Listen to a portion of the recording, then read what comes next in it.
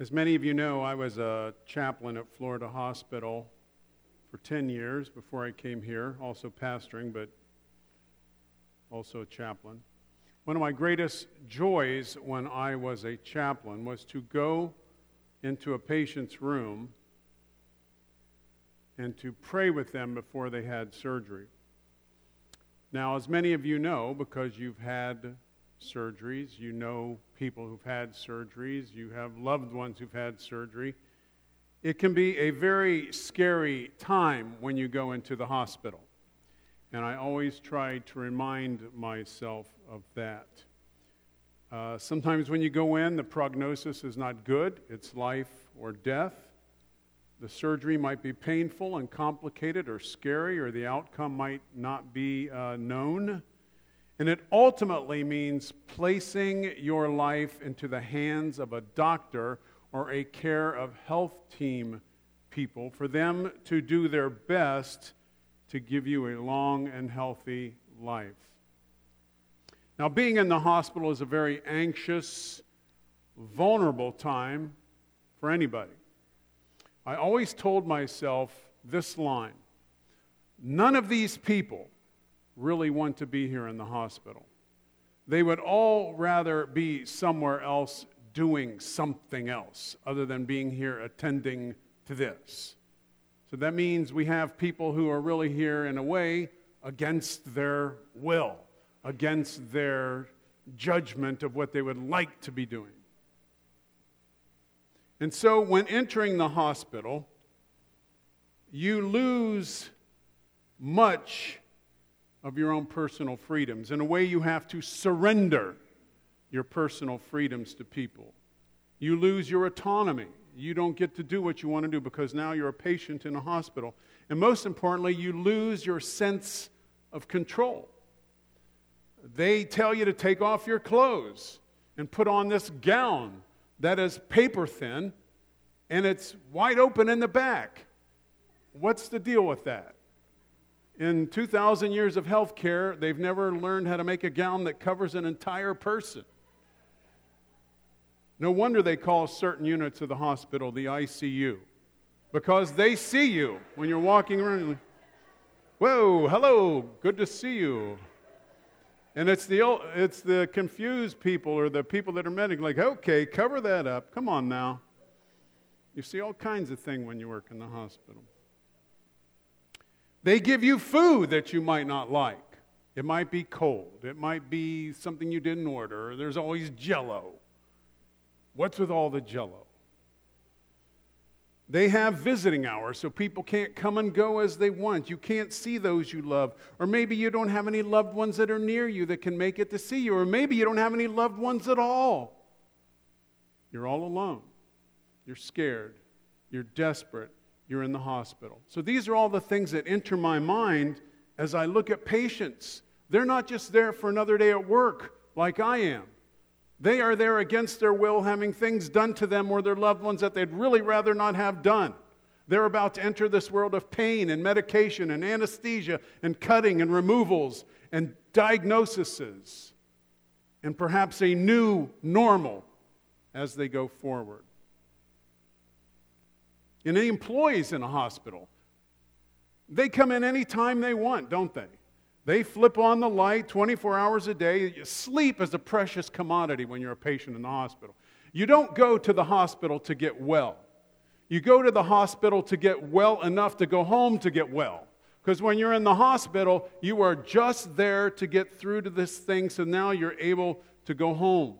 Because you're not going to rest in the hospital. There's people coming in all the time. They're poking you. They're prodding you. They're taking your blood. The 5 a.m., what are the people's names? The phlebotomists that come in and take your blood. I never wanted to have that job.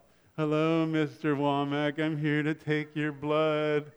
Oh, good morning. How are you? Here, take a pint. They need to take your blood. They need to tell you to hold your breath while they slip this cold x-ray thing under you. And it's possible while you're a patient in the hospital that you feel treated more like a specimen or a body rather than a person. And all this does is seek to increase anxiety. Well, for 3 years of those 10 years that I was at Florida Hospital, I was a chaplain at Florida Hospital for Children. And this increases a whole other range of anxieties because now you not only have the patient who might be a baby or a little person or a kid, but you have their family and their folks around them. And so these young people, perhaps they haven't developed their own religious faith to lean on, and the parents love their kids so much, and they're so overwhelmed with wishing that they could trade places with their kid. Like, I would take that on me if I could, just so you didn't have to suffer through these things.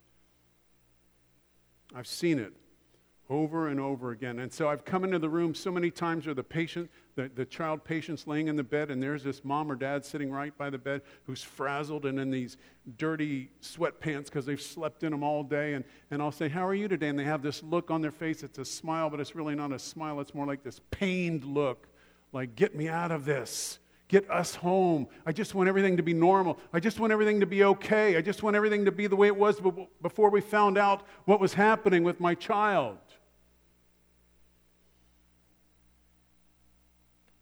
And so for me as a chaplain, I never knew what I was going to get when I walked into the room of a patient. So one day I walked into the room of this young girl. She was around 12 or 13. I remember she was old enough to talk, verbal, but she wasn't an adult. She was on one of the more serious sick kid units. I don't remember her diagnosis, but she was on one of the sicker units. And I knew she was going in for surgery that day because she had a little tag outside her room which let me know she's NPO, which means she hasn't eaten, which means she's probably hungry, and she's even more anxious as she waits for them to come to take her to surgery. So whenever I would walk into those rooms, I'm a little more aware of what's going on. I've got a hungry, scared person in bed who's just waiting. So you always got to be very careful with people when they're in beds and you go in and you're going to give them Jesus, and they're like, "Just give me water, give me food. Leave me alone unless you've got one of those things." We walk into people in the hospital, they're very vulnerable. You always have to treat them with respect and concern. So I walked in, and there was this 12 or 13-year-old lady. There was her mother sitting beside her who had that anxious, pained smile look on her face. We chatted for a few minutes as I've learned that it's not best to stay in a room too long because all we do is drain from them. What little limited energy they have, they're on battery power anyway. They're on backup battery power.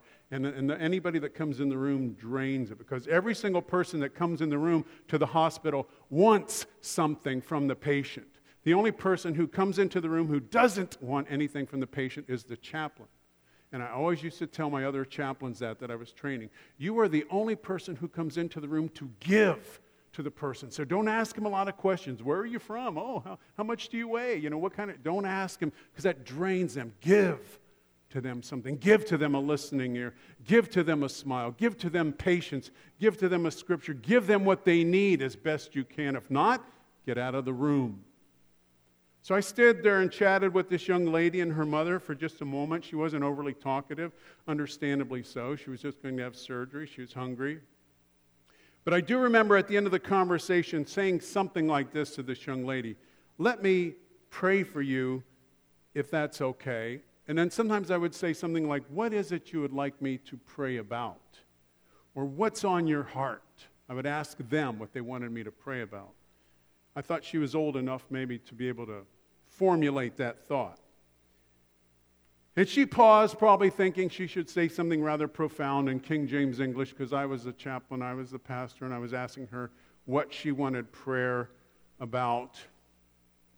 And finally she said, "I don't have any words." And I thought, that's cool, I like that. She wants prayer, but she doesn't have any words. She's beyond words. And God, in His tremendous grace and tremendous generosity, gave me an insight at that time that was almost just as much for me as it was for her. And I said to her something like this: "That's okay that you don't have any words, because when we don't have any words, God hears our prayers anyway. There's a verse in the Bible, I'm still saying this to her. I don't know if I told her the verse, but it's Romans 8:26, which says that the Spirit helps us in our weakness. For we do not know what to pray for as we ought to pray, but the Spirit intercedes with us with groanings that are too deep for words. And I said to her something like this. Maybe it wasn't as profound as this, but this is my reworked history of it, you see. I get better every time I tell this story. God doesn't hear you because of your words. God hears you because of your need. And He loves you enough to listen to your heart. If God only hears you because of your words, then English class becomes Bible class, and all at once whoever can speaketh thou with the greatest of ease becomes the one that God hears the most. But God doesn't hear us because of our words. God sees our heart.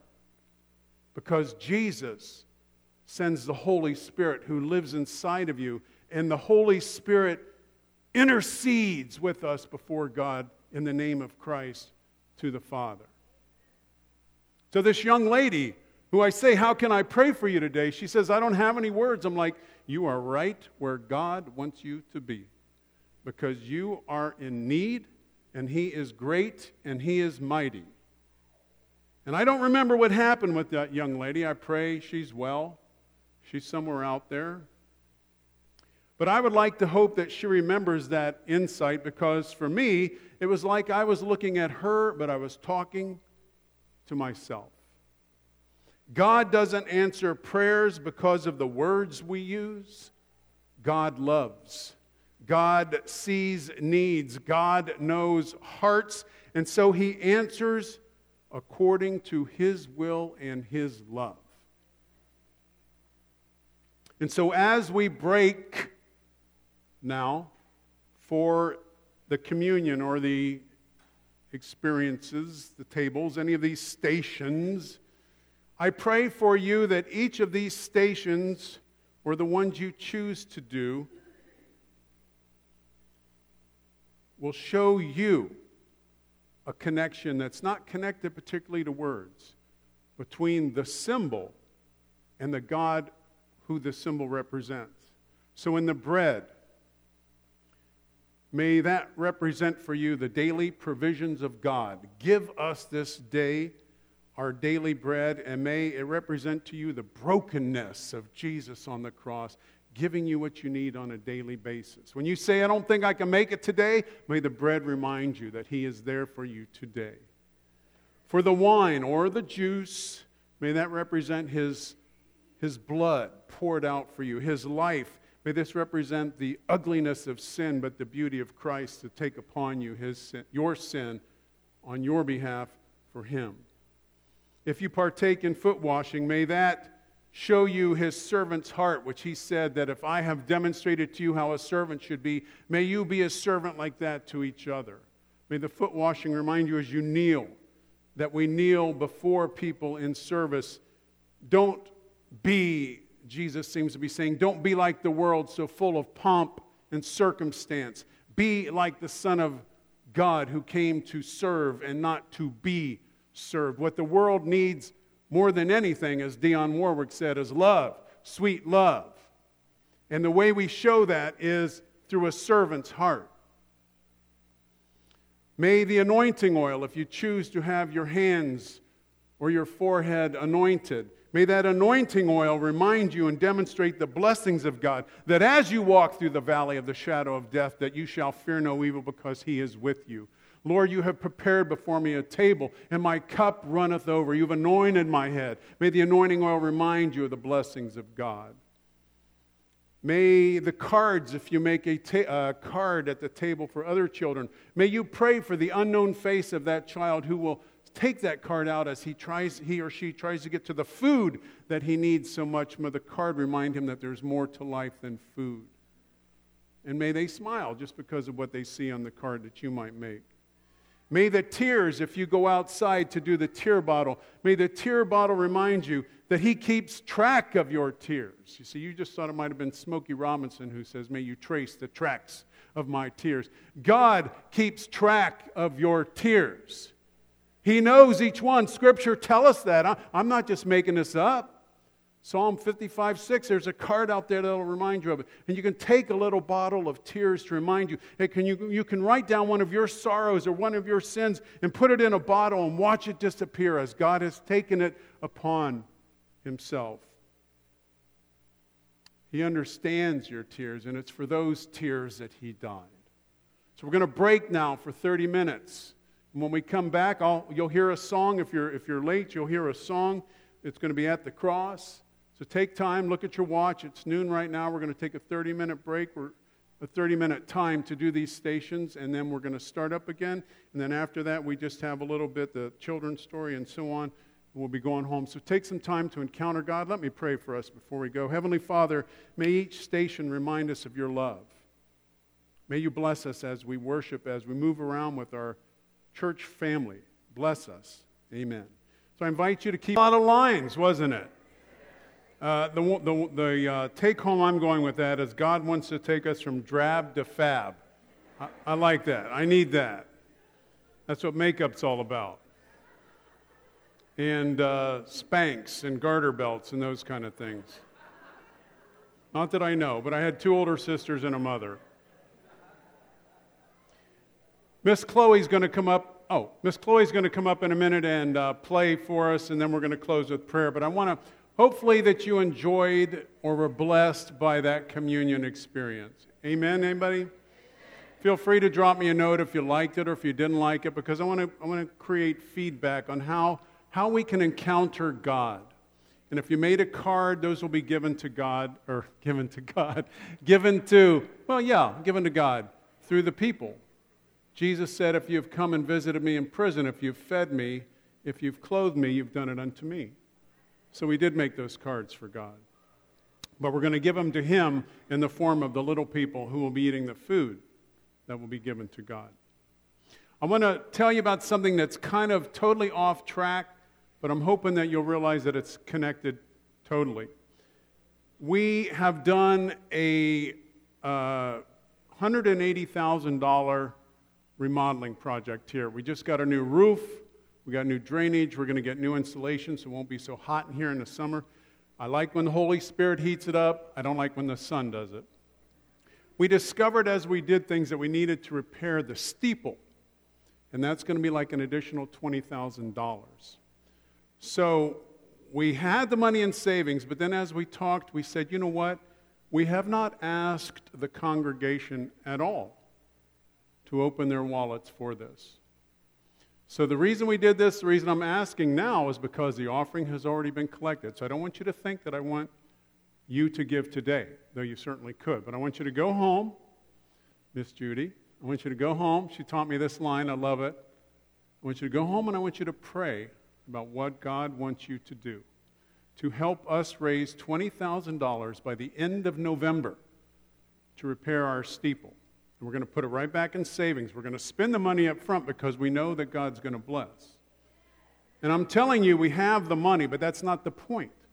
The point is that each one of us needs to learn to trust God, not just with our health, not just with our jobs, not just with our children, but with our money, with our finances, that the blessings of God overflow.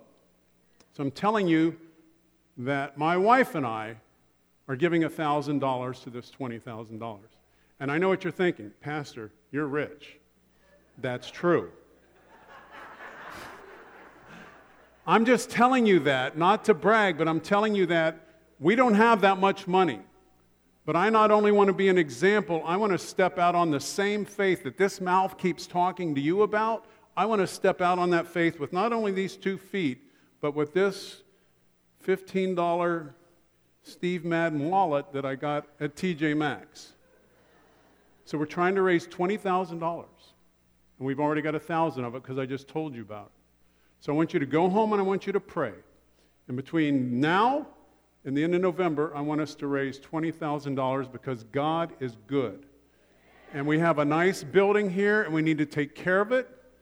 So may the overflow blessings of God show up in the way that we take care of His building. Miss Chloe, will you play for us, please? Interesting chords. I don't even know how you play all those things. Let's stand for benediction.